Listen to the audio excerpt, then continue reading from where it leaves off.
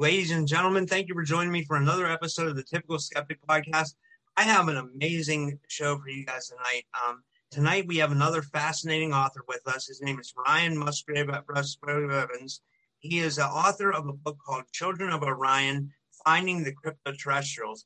We're going to be talking about all different contact experiences and abductions, history, and how they compare to this group called the Cryptoterrestrials, and how Ryan defines this group, because they can somewhat be indigenous, but they can also be beings from Orion, and they are the tall whites, and they're the grays, and they're the elves of Europe. And he gets into all this. He gets into so much interesting stuff. And he does this with his experience. He has experience in comparative linguistics, philosophy, folklore, religious studies, and research into the paranormal, as well as degrees in education and philosophy and stuff like that. So I'd like to welcome my guest to the show. Ryan, thank you for coming on. How are you? I'm really well, thanks, Robert. Thanks for having me. Oh, no problem, man. I think your book's amazing. When Philip Mantle emailed me about it, I wasn't familiar with what the term cryptoterrestrials was, but then once I started reading the book, I thought it was an amazing book. And I think that's what we should do to give the audience an idea of what we're talking about when we say cryptoterrestrials. How would you define the cryptoterrestrials? Yeah, okay. Well, I can't take credit for actually coining that term. There's a guy called Mac Tonnies, or Tonnies, Tonnies, and he wrote a book called The Cryptoterrestrials, a meditation on indigenous humanoids and the aliens among us. And regrettably, that guy passed away at a very young age in 2009. But he'd been developing this hypothesis, this alternative hypothesis to the extraterrestrial hypothesis that says that the beings behind, UFO-related phenomena and abduction-related phenomena are alien to us from elsewhere, not indigenous to the Earth, and have no evolutionary history to us. Mac Tonnies said, hold on a second. That didn't really sit well with him. That he thought that there were themes running through abduction law, UFO law, that suggest maybe these beings are indigenous to the Earth because they seem to be compatible with us in certain ways of, their genomic structures. There's this running theme or motif in abduction law and cryptoterrestrial law. I'm sure everyone will know that they're interested in our DNA. They take our DNA. There's this suggestion that maybe there's some hybridization program going on. There's particular cases, such as the case of Peter Curie in Sydney in 1992, and also the case of Antonio Villas-Boas in Brazil in 1957, where they had interactions with fair beings that actually copulated with them in the old-fashioned kind of way, like suggesting a very close genetic affiliation. As not to mention that in appearance, they look almost like us as well in those two particular cases. So yeah, I think in both those cases, both Villas-Boas and Peter Corey's case, I didn't mean to interrupt you. They said that the woman was really small framed, but really fair skin, like a tall white type being, but very short. Am I right about that, or no? Yeah, that's right. That's right. But the thing about, and they were barking and growling, like Charles Hall in his Millennial Hospitality books describes the tall whites that he met at Nellis Air Force Base in the 60s when he was working there as a weather observer, stationed in the USAF. Working at Indian Springs, and he claims to have had contact with what he called tall whites. And it was Charles Hall that sort of coined that term, tall whites. Before then, people had referred to this kind of being more often as Nordics. But then after Charles Hall wrote those books and they first came out in the early 2000s, he called them tall whites, and people have been using that term ever since a lot in tandem with Nordics. But one element of that testimony, the tall whites, they as well as chirping and whistling and things like that and making other animalistic noises, they bark and growl. Well, in the Antonio Villas-Boas case, he describes them as barking and making barking and growling sounds. And also, Charles Hall in his books, Millennial Hospitality books, 5 of them, he mentions how the tall whites take a very long time to grow, that they take much longer to grow than we do. That you can have individuals that are 4.5 foot, 5 foot, 5'6", 6 foot, 6.5, 7, and they can get as tall as 9 or 10 foot, but after prolonged periods. If you were to have individuals that are, say, 4.5 foot tall or 5 foot tall, like the beings that Antonio Villas-Boas says he met, these beings can still be adults by our standards, but because they take such a long time to grow, they can be 5 foot tall and be about 50 years old. That is 50, not 15, 50 Wow. years old. They take about 100 years to even reach 6 foot, and then they don't grow for a period, and then they have windows of growth at later stages, at later ages. So when they get to around 400 years old, they can be as tall as like 6.5, 7 foot, and they keep growing and slowing down and growing and slowing down.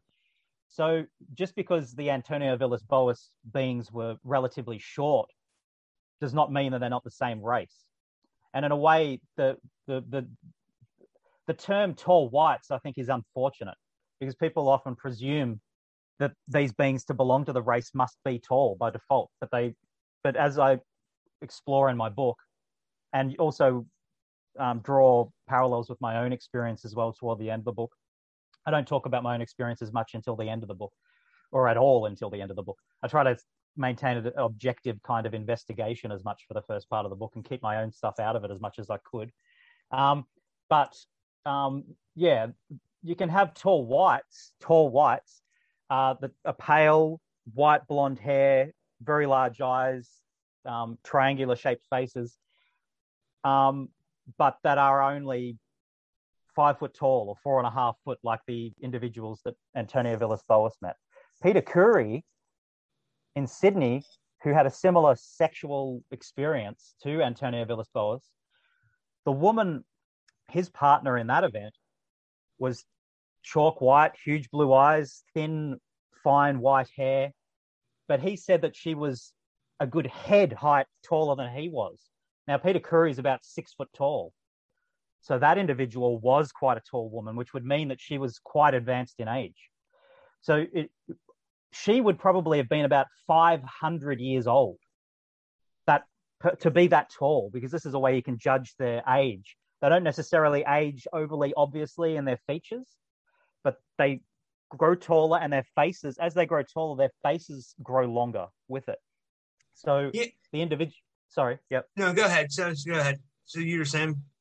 Oh, yeah, the individual Antonio Villas-Boas met, when he did drawings of her, she had quite a short face, but they do have quite short faces at that age. And as they get taller and longer, their faces grow narrow.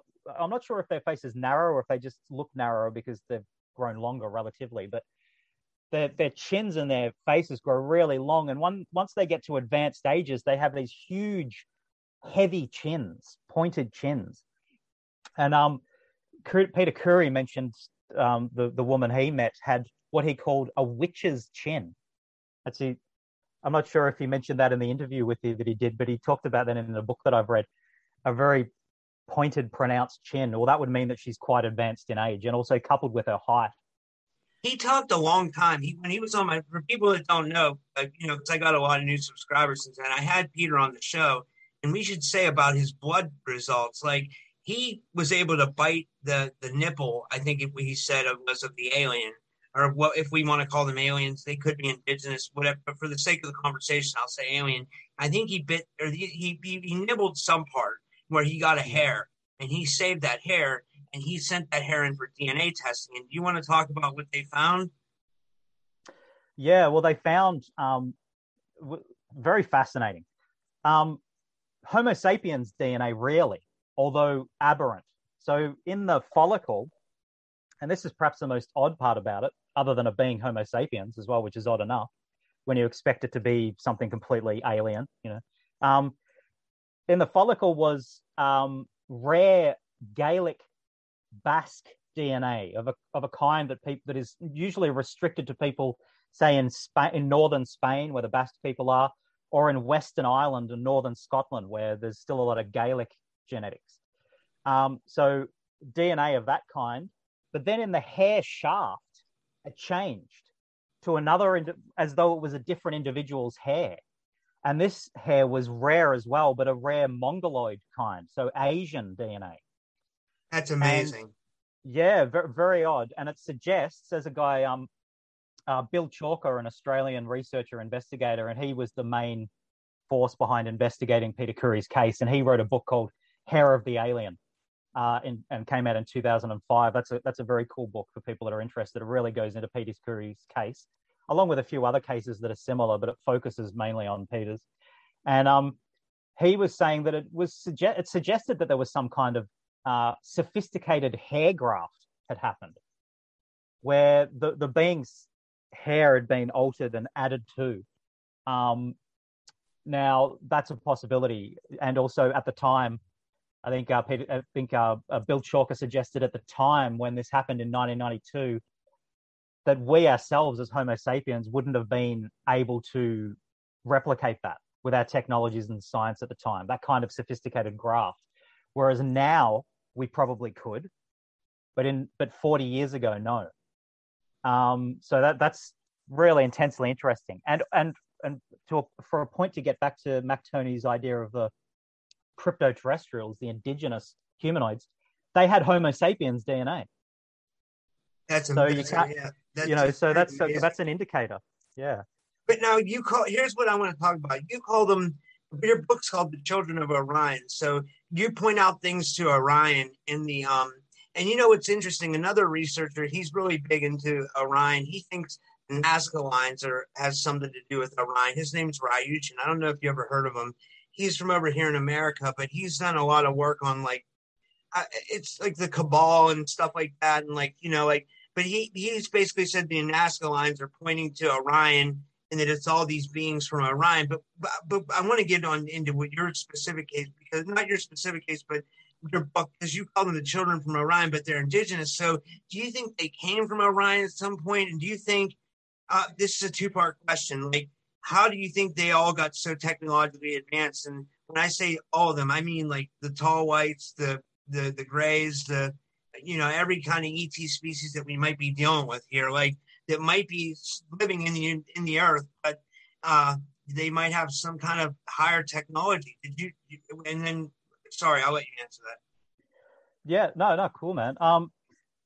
That is the title of the book, Children of Orion, Finding the Cryptoterrestrials. You're very right. It is a contradiction in itself, in a sense, because if you're going to define cryptoterrestrials as hidden earthlings, it literally means beings that are from here, a sister species, as McToney suggested, that are with robust technologies able to pull the wool over our eyes and clandestinely influence our minds, alter our memories, use cloaking technology, live in our mountains under the sea, and basically just take advantage of our genomic structure to reinvigorate their own impoverished DNA. And I think they have been doing that. I think Linda Moulton Howe talks about that. She talks about exactly what you just said.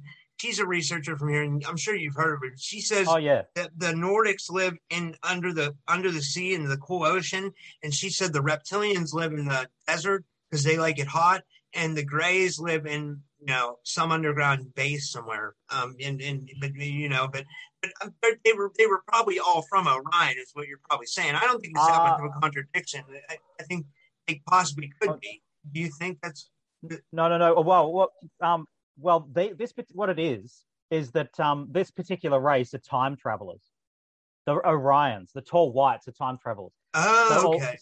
So although they have a relationship with Orion and have spent tens of thousands of years on an Earth-like planet orbiting Al-Nalam or Epsilon Orionis, which is the middle star of Orion's belt, they have returned to their ancient home, which is ancient Earth, having left it for them tens of thousands of years earlier, over 50,000 years before, returned to it into our ancient past as well, to reinvigorate their failing genomes with their ancient selves, with the DNA of their ancient selves. So they are indigenous to here originally, but have a long associated history with Orion's belt.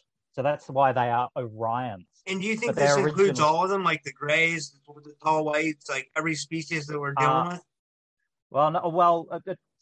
this particular species sometimes are called greys. Sometimes they're called tall greys.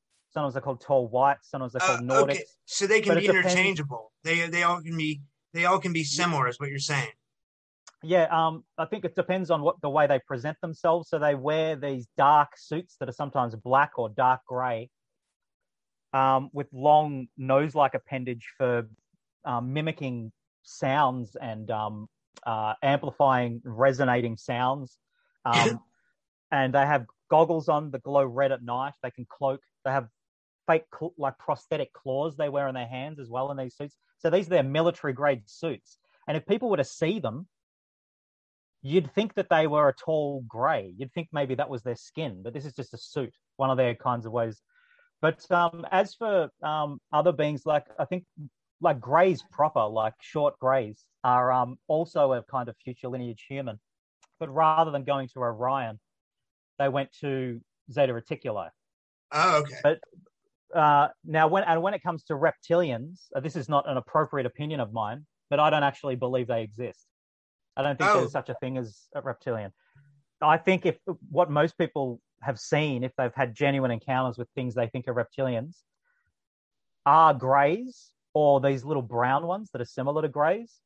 They have scales and claws and can look quite reptilian in appearance. And also the Orions themselves, or the tall whites, when they're wearing these cloaking suits with claws and long faces, projected shoulders and things like that, where they sort of hunch over when they get quite tall, you could forgive someone for thinking they were like a tall reptilian being or something like that. Yeah, that makes a lot of sense. Yeah, I see what you mean. Yeah, that's pretty interesting. Yeah. I'm sorry. Go ahead.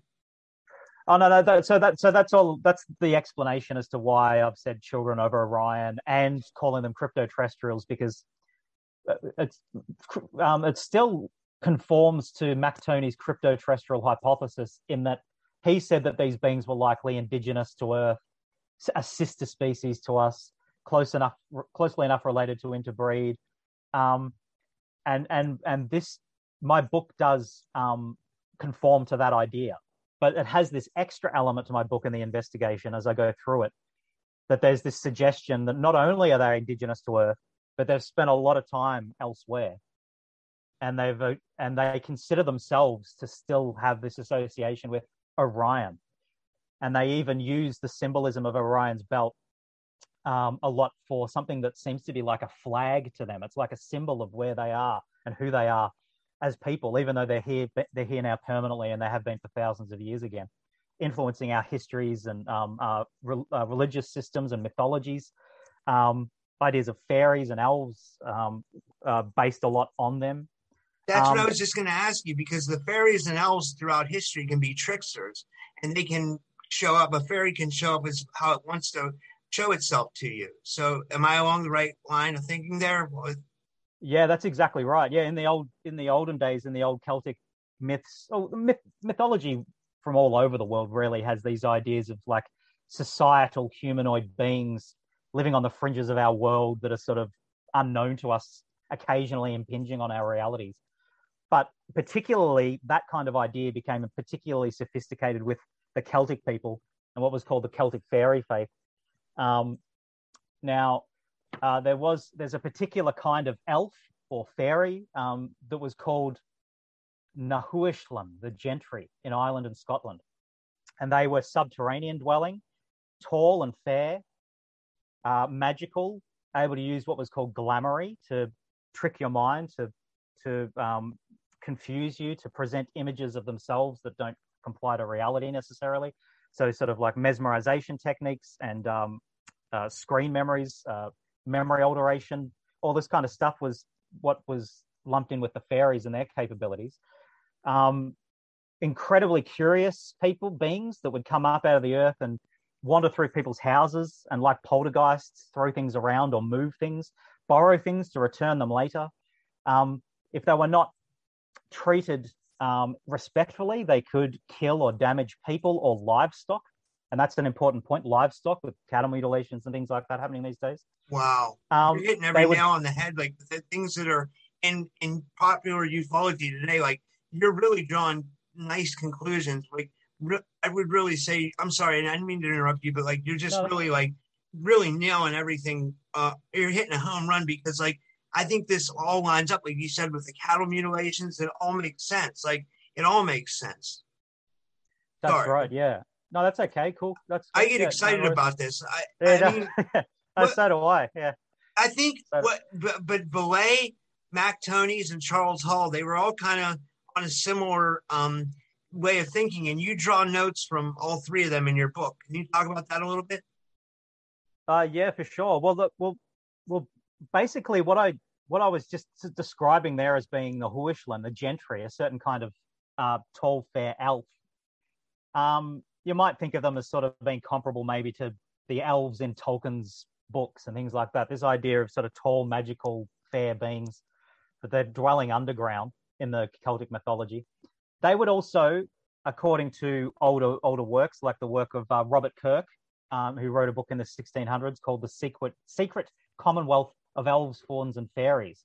He was a Scottish minister that was researching elves and the Scottish Gaelic beliefs of them.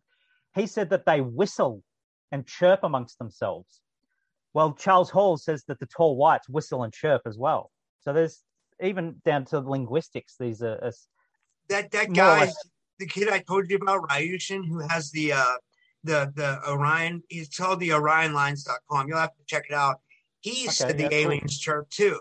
He said that's another thing. He said, and it's funny. He talks about them being from Orion or whatever. Ah, wow. And so these are all like similarities. You're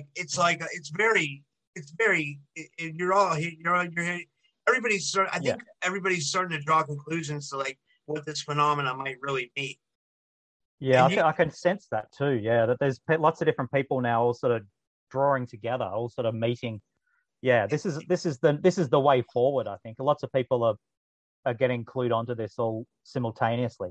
Now But you yeah, did this because you've had your own experiences, right? And I wanted to get into that because I have a lot of contactees on the show, but I wanted to get into the base of your book first. And if we didn't do a good job of covering that, we can cover whatever else you want to cover. But I'd like to get into your experiences as well too. So whatever else you want to cover on your book, we can talk about that. But if you want to get into some of your experiences, I'd like to hear about those too.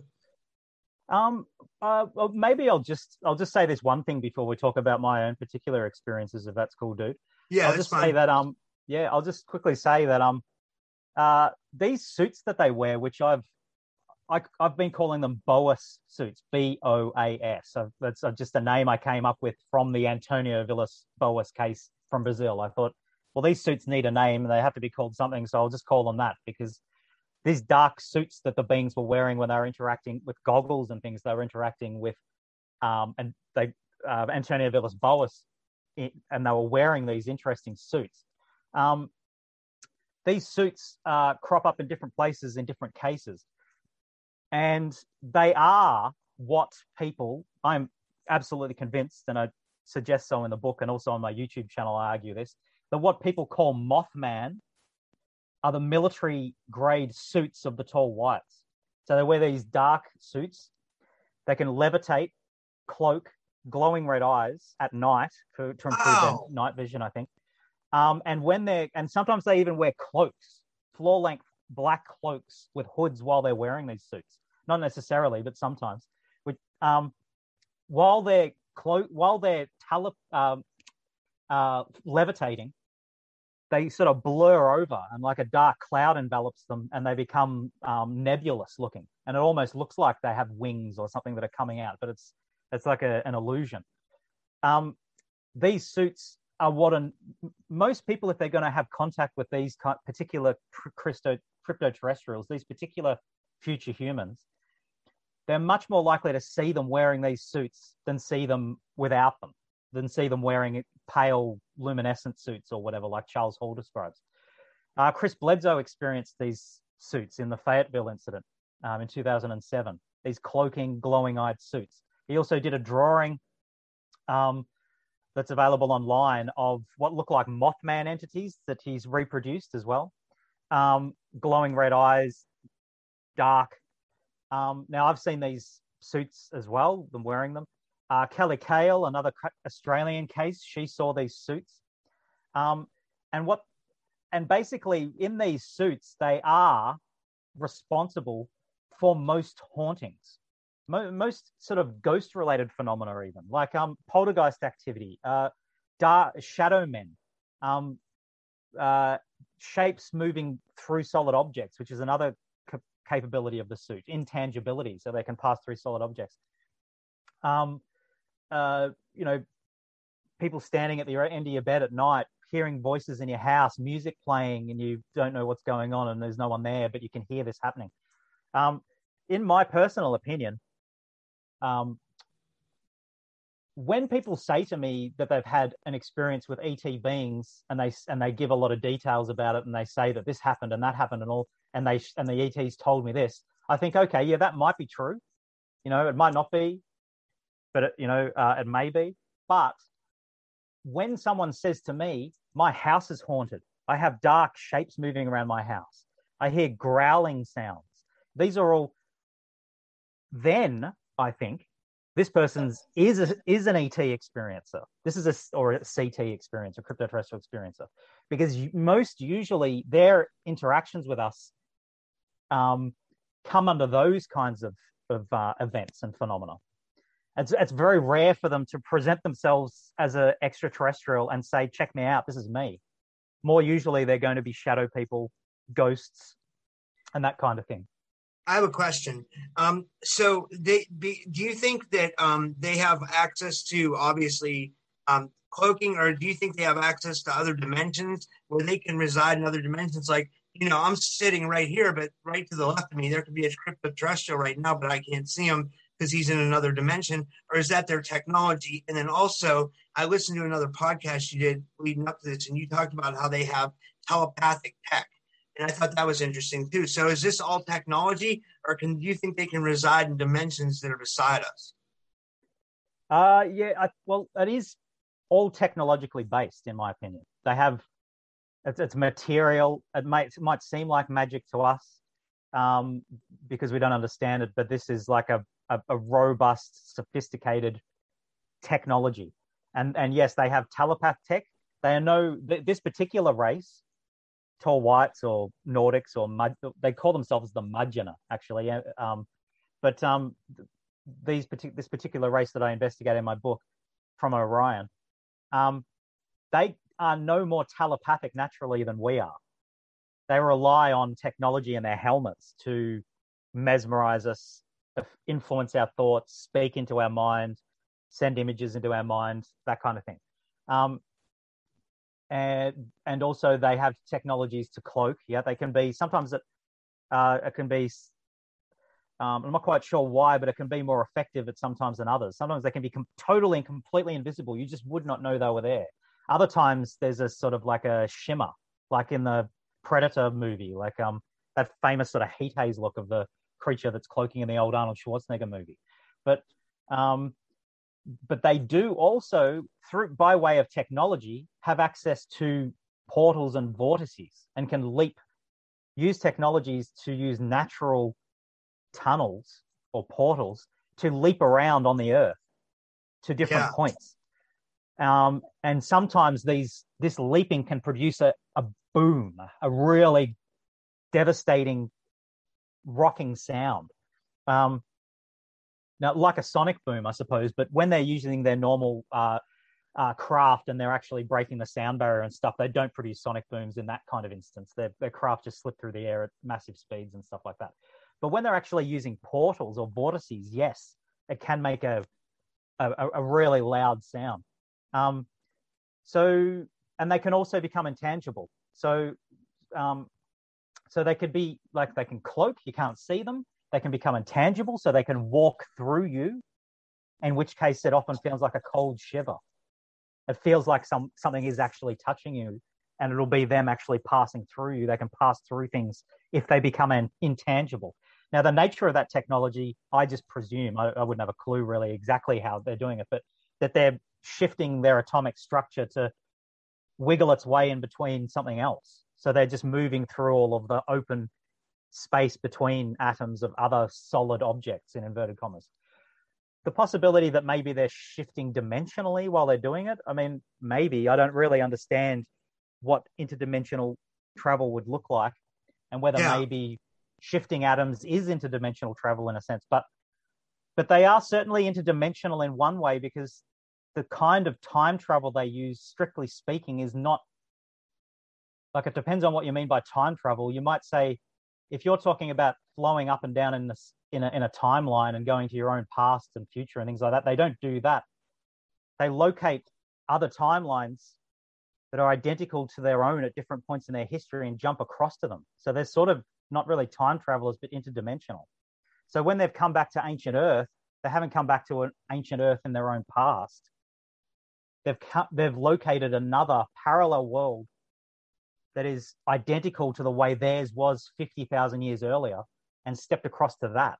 So they're not really from our future, and we're not really from their past. In a way, they've hijacked our timeline. Okay, I see. Because I was thinking maybe they were doing something really heinous to our timeline to like cause things that were happening like in our world or something like that. But that's not happening. They're accessing a part of our Earth at a different time. That makes a lot of sense. Like, but what's really interesting is the fact that they were here so much long ago, and they acquired technology to go off planet, and then they go to Orion and they get even more technology, and they come here. It makes sense. It all, if this is what it was, you know, like it does make sense, because I wanted to bring it back to this on that Peter Corey case. We talked about the Basque bloodlines. Those are also Rh negative, which is really interesting, because if you look at how all the bloodlines migrated, if you go back to the Anunnaki, like, you know, back in ancient Sumeria, like supposedly those those Basque bloodlines go the whole way back to that, and those are Rh negative. Did you know that, or what do you think about that? Okay, yeah, I didn't realize that, but yeah, okay, that would make sense. Well, these guys have been here influencing us and interacting with us and interbreeding with us and for so long. Do you think that's why they want that DNA, because it has like maybe ancient alien DNA in it or something like that? Maybe. Well, I'm not sure. I think that they may have altered and tinkered with us at certain stages in our evolution, a little bit here and there, but I don't think in large ways, because one of the reasons that they find us so suitable as sort of like free range ancient humans from which they can gather DNA sometimes to bolster their own genomes. The reason we are so special is because we are the product of natural evolution hewn by time for the most part, because they've gotten themselves in trouble with genetic engineering, which is one of the reasons why their genomes are so impoverished. They've lengthened their own lifespans. They've altered lots of different elements of their own DNA deliberately, but caused a lot of unforeseen symptoms and side effects, because a genome is a holistic, systemic thing. And if you think you're very clever and you're going to make alterations in it to lengthen a person's lifespan, and you do that, the consequences of that can be felt all over the place in other ways that you didn't foresee. And that's what's happened to them. They need our DNA because our DNA is relatively free from interference. We are naturally evolved beings for the most part, although there is evidence to suggest that maybe there's been a little bit of tinkering as they've decided maybe we do need to be altered slightly to make us more appropriate for them to then harvest DNA from. But as for the what is it, Rh negative? Is that what it's called? Sorry, Robert? Most of the Basque cultures are Rh negative. Okay. Yeah, I'm not sure. Yeah, that is an interesting thing, and maybe those people were in Sumeria at that time, and so when they're interbreeding with us now, later, there's still some kind of compatibility with people with Rh negative. People with Rh negative are going to be more likely to be breeding partners, or who knows? I'm not quite sure, but that is interesting. I didn't realize that about the Rh negative. Did you know this? I just found this out the other day. An Rh negative mother can't procreate with a Rh positive someone else, because her blood, if it mixes with the baby's blood, it'll kill the baby. That's how crazy Rh negative blood is. It's amazing. It's so weird. Yeah, that is a freaky thing, isn't it? Yeah, I remember hearing something about that, but didn't know the actually details. have Yeah. they have stuff now that they can take. They have medicine that makes the mother able to carry the child. That they actually changed that. Someone said that too. Like at the same time as somebody said that the mother can kill the child by mixing blood. I also heard that they have stuff that they can give the mother now. I'm not sure about this. I'm no expert in blood or anything, but it's just so interesting because, like, you know, why would they be going after Rh negative blood? Like, is that a certain bloodline from way back? And it makes sense. It might be. Who knows? I like to speculate. You know, I don't know for sure. All I'm doing is speculating. You know. Yeah, that's right. No, that's cool, man. That's what it's all about. You gotta get your philosophizing and speculation going on. I was just speculating. I was just speculating myself then, and thought, well, maybe something.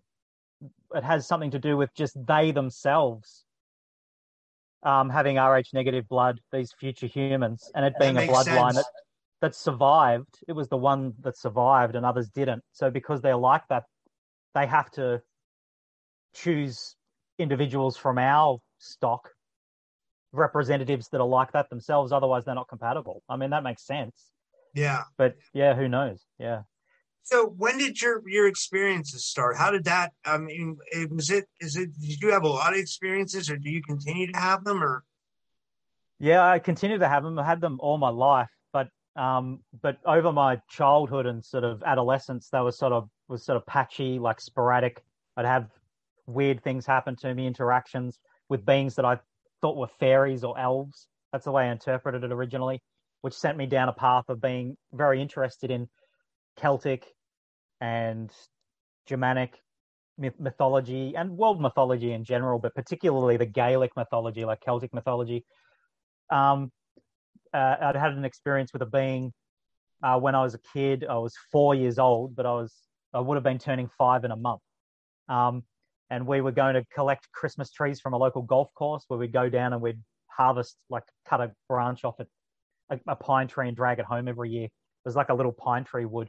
And I saw this being behind the tree that my mother couldn't see and my siblings couldn't see, which I've come to understand now is one of these cryptoterrestrial Orions wearing one of these boa suits. It was in one of these cloaking suits, but it was uncloaking partially.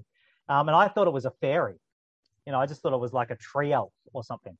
So I became really passionate about researching fairies and elves and elementals and, you know, non-human entities in world mythology in general, but particularly focusing on Gaelic and Celtic stuff.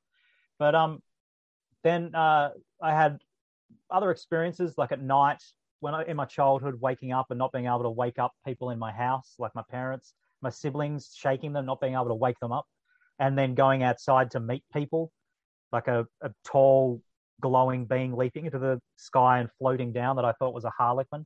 And little ones jumping up in my face, with a big dark one with claws leaning against a fence watching us.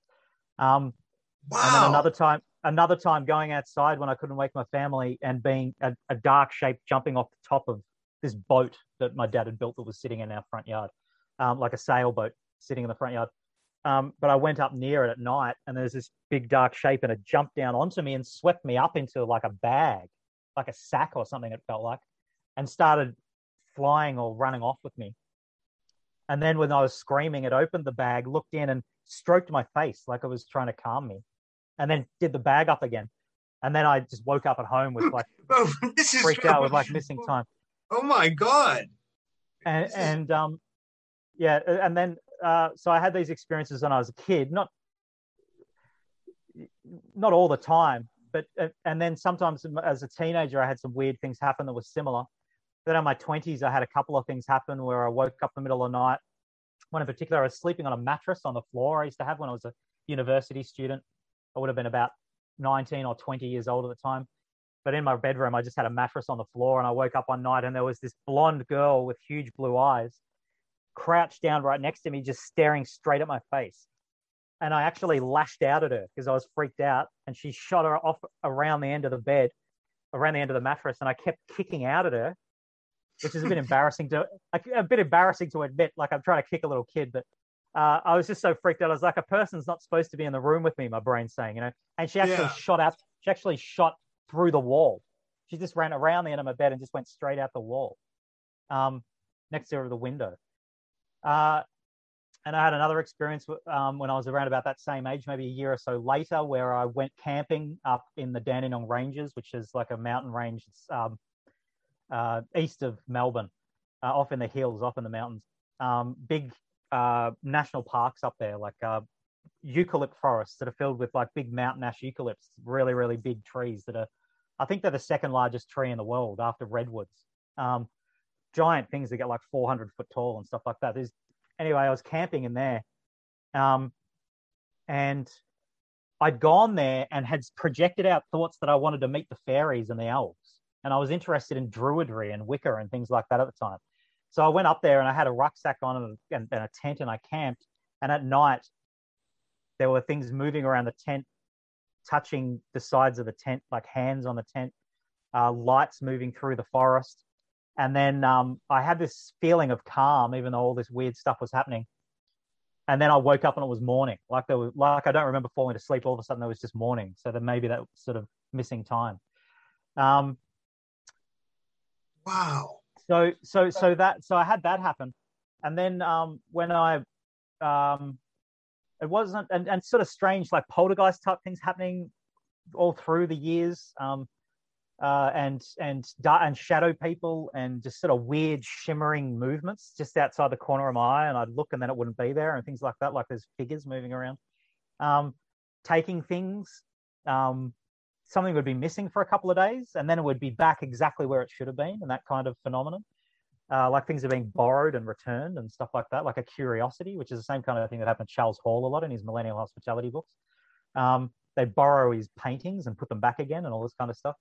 But it wasn't until around about, I'm not quite sure if it was the year 2013 or 2014, I'm a bit hazy, I moved with my wife and kids. We moved back from living up in the Dandenongs, where I'd been working as a nurseryman on a tree farm as a butter and grafter.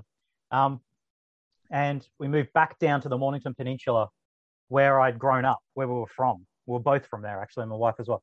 And then the interactions, the interference, or whatever you want to call it, the phenomena really started picking up once I came back home.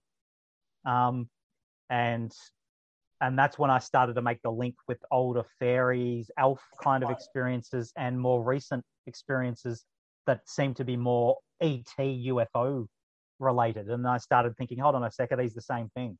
And then I started reading a bit of Jacques Vallée that talks about that kind of continuity of experience, that the beings may well be identical beings from the ancients today, and Mac Tony's as well, talking about the cryptoterrestrial hypothesis. Before I read your book, I never knew who Mac Tony's was. Now I'm really interested in him. You know, you got me interested in him. Like, I think you really got your finger on the pulse here. Does that make sense? Cheers, man. It's thanks, like, man. Yeah, it's awesome, man. Like, did you ever notice that people? I heard this in another podcast. Someone said that abduction. A lot of people like to say that abduction started, after America dropped a bomb on Japan. But I don't think that's true. I think, and you'll know this from studying the Gaelic and Celtic traditions. They would talk about being taken up in a glen or a mist, and I think that was them being abducted. It's just a different way to look at it. Yeah, I agree, man, for sure. Well, in Celtic Europe, they used to call it lifted by the fairies. People would get lifted by the fairies. They'd get levitated and taken up into things, and then dropped off at other places. And they said that they'd, all of the same kind of stuff. Zan and Shi, the fairy lover. The fairies would come and female fairies would come to male mortals, and male fairies would come to female mortals, and actually have intercourse with them, or at their homes, or call them away in the night to have trysts with them elsewhere. Taken underground into these places that have lights that have no source, which is another element of UFO folklore, where people say if they're taken onto craft, or they're taken underground into underground alien bases, they'll be lit up in some kind of way where the walls and the air itself seems to be just sort of illuminated without any light sources. Well, this is an old idea from the fairy and elf beliefs as well. And yet, the abduction phenomena, the fairies or elves or whatever you want to call them were famous for abducting people. So this has been going on for thousands of years. This isn't, you're right. This isn't something that started in the 40s. Yeah. What do you think of the chances are that, like, people talk about, like, this is a little bit off topic, but it's on the same topic that you followed. Like, I've been researching a lot into the secret space program lately, and if there is a secret space program, do you think that the government could know about these? Or do you think that our governments, mine, yours, could know about these beings? They could be working with them? Like, because you hear the people say that the government's working with the Greys, and you don't know if that's just propaganda or disinformation, or if it's real, or if they're in underground bases with them or what. But what are your thoughts? Well, I'm of the opinion that we are, well, not you and I in particular necessarily on that kind of governmental level, whatever, but our governments are reverse engineering technologies, occasionally getting assistance from these guys to that end. And Charles Hall talks about how the tall whites had a particular underground habitation there in Indian Spring Valley that the USAF had even built for them. Wow. At the northern end of Indian Springs Valley, which is, south of Area 51. Yeah. But still within the Creech Air Force Base, Nellis Air Force Base. And then you get testimony from lots of different people relating to this that suggests that they have this involvement with us. The tall whites or the Orions or whatever you want to call them, the cryptoterrestrials that I focus on in my book anyway. They seem to help us in certain small ways with advancing our technologies and propulsion systems and things, but don't give us anything major. They don't think that we're psychologically, emotionally, spiritually, whatever you want to call it, advanced enough to be capable of this kind of interstellar power. And so they occasionally will give us clues here and there, but they keep most of their anti-gravitic technology a secret from the USAF and from the governments in the world in general. Yeah. And what they also seem to do, which is just, this is really, I find this particularly interesting. They brought back with them from Al-Nalam, from Epsilon Orionis, advanced technologies, advanced craft that were biological, that they can grow in 0G as one living organism that are sentient and are controlled by your mind and all this kind of stuff. So this is like real science fiction, high grade stuff, but they don't have many of them, and they can't replicate this. They can't rebuild them here. They don't have the infrastructure set up or access to the right materials or elements, or I'm not quite sure why, but the craft that they build here are built out of our own materials and fabrications. So a lot of their craft, like their Tic Tac craft or their RV, some people call them RV looking craft, or the large dark triangular craft or boomerang shaped craft they use as well. A lot of these craft are actually made from segments of our own industries. And so if you see a craft and it has rivets and girders and all this kind of stuff, people often presume, oh, that means it's one of ours. It's a back engineered craft. Us trying to, it's an alien replica vehicle. If you were to see the real thing, they'd look all sleek and they'd look like a living being, like a whale that just floats through space or something, But that's not necessarily the case, because most of their fleet is like that. Wow. So and they even use, like Charles Hall. I've been in their like Tic Tac type craft. There's a couple of times where I've had experiences where I've been taken on board these little things that are like buses without wheels that shoot about with seats in them that look like they're from our buses. And with like pilot seats that look like they're from our fighter planes. Wow, that's interesting. That's so interesting. Yeah, and Charles Hall said as well, when he went in one of them, there was an oven that was just like straight off the shelf from the store. and a shower. He said there was a shower that was just like what he'd seen for sale down the street. That is so funny. Wow. Like that's I don't even know what to say to that. Like that's so amazing. Like it is. Yeah, that's freaky. That for some reason I find that even more bizarre and fascinating than them only having the really sophisticated technology. Yeah. Do you think there's other? Races? I mean, that exist? Like you hear about the Pleiadians and like all these other. Yeah. I don't know. I don't know anything about that kind of thing. I don't know whether that has any truth to it or not. I mean, I don't like focusing necessarily on things that I don't believe, and more on things that I know to be true or I do suspect are true. There are certain figures, and I won't say any names because I think that's probably not a good look. But there's certain figures in ufology of people that claim to be in contact with certain beings from certain places and all that kind of stuff. And I actually doubt very much whether it's real. Whether they're lying or whether they're delusional, I don't know. But in the end, I sort of look at it and go, I don't think that's real. But, who knows? Maybe a lot of that is real. But some of the beings that people talk about, I don't know anything about. Like I know that a really common recurring race or character in modern ufology is the Pleiadian, the tall, fair being that looks basically like a Scandinavian supermodel, but otherwise looks exactly like a Homo sapiens. Yeah, except maybe with pointed ears or something like that. A little bit. Right, yeah, like maybe a little bit of a difference. So a little bit, pointed cheekbones or a bit taller and in better, like really fit or whatever. All of their members are like really fit, and there's none of them are a bit tubby around the middle. They're all perfect, that kind of thing. Yeah, that's funny. I noticed that. Yeah, they're always like perfectly in shape, like a Greek god. I don't know about all that kind of stuff, and that's not inside my experience. And the people that I do believe definitely out of the experiences of the world and the claimants, the people like whistleblowers and all that kind of stuff that I do believe for sure.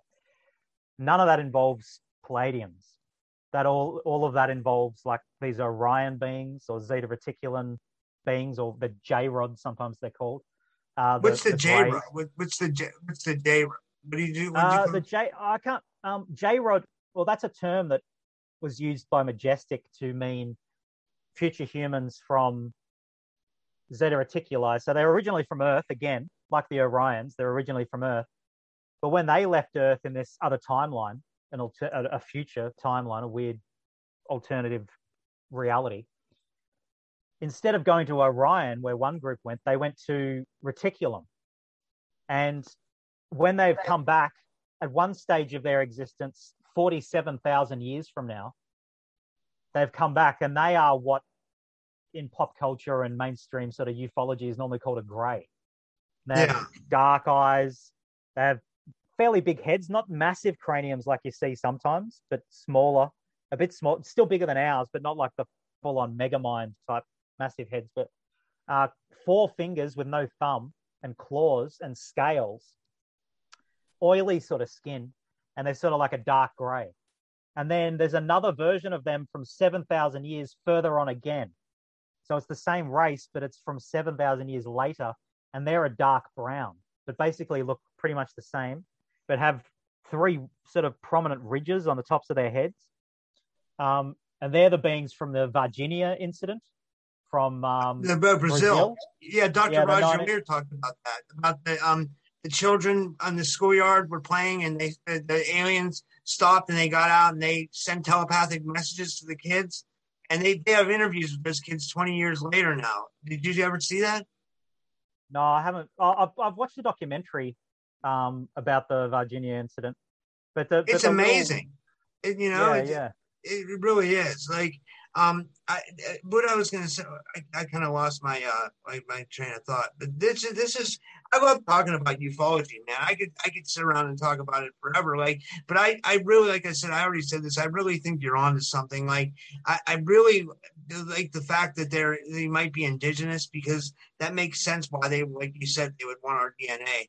And in the book, like for people that aren't familiar, I'll just tell people he covers like the cases he talked about. He gives you a great a specific detail of the Antonio Villas-Boas case, the Peter Corey case, the Chris Bledsoe case, the Charles what's his name, Charles Hall. You go into all their cases, and you go into the work of Jacques Vallée, Mac Tonys, and Charles Hall, like you said. So not only, I mean, you go into all their, it's very impressive, is what I'm trying to say. And for people that want to hear about the experiences of those people, I think your book's amazing. Do you want to tell everybody where you can be found and everything like that? Yeah, for sure, man. And thanks for saying that, by the way. That's lovely. I did put in the book itself only took 3 weeks to write the first draft of, but in like a dump. But really, of course, it took years to write, in the sense that it's based on a lot of research, buffered by my own experiences with these beings, etc., and so on. But when I actually wrote it, I just sat down one day and just over 3 weeks nonstop, just wrote the first draft, and was really intensely passionate about that. But yeah, the book is available at Amazon. It's through Flying Disc Press, Philip Mantle at Flying Disc Press, but it's on Amazon as a paperback, a hardback, an ebook, and also it's in the works to make it an audio book. There's a guy who's been hired to do that, and he's been working on it for a little bit now, and hopefully in the next few months or something, it'll be available as an audio book too. So that's cool. And also I'll just add that if people, I've got a YouTube channel which is just my name, Ryan Musgrave Evans. If people want to check that out, I do sort of like blogs and things sometimes, and and I'm on Facebook too if people want to send me a message or anything like that. So cool. That's awesome. Well, thank you again for doing this, man. I'm glad we finally got together and did this. And, this was amazing. I'm glad I got to learn all about your theory on this, because I think you're really onto something. Dude. Thanks so much for saying that, man. Cheers. That's cool. Yeah. Thanks for having me. Yeah, no problem. Well, all right. Well, thank you. Have a good night. Okay. See you. Thanks, you do. Cool. See you guys.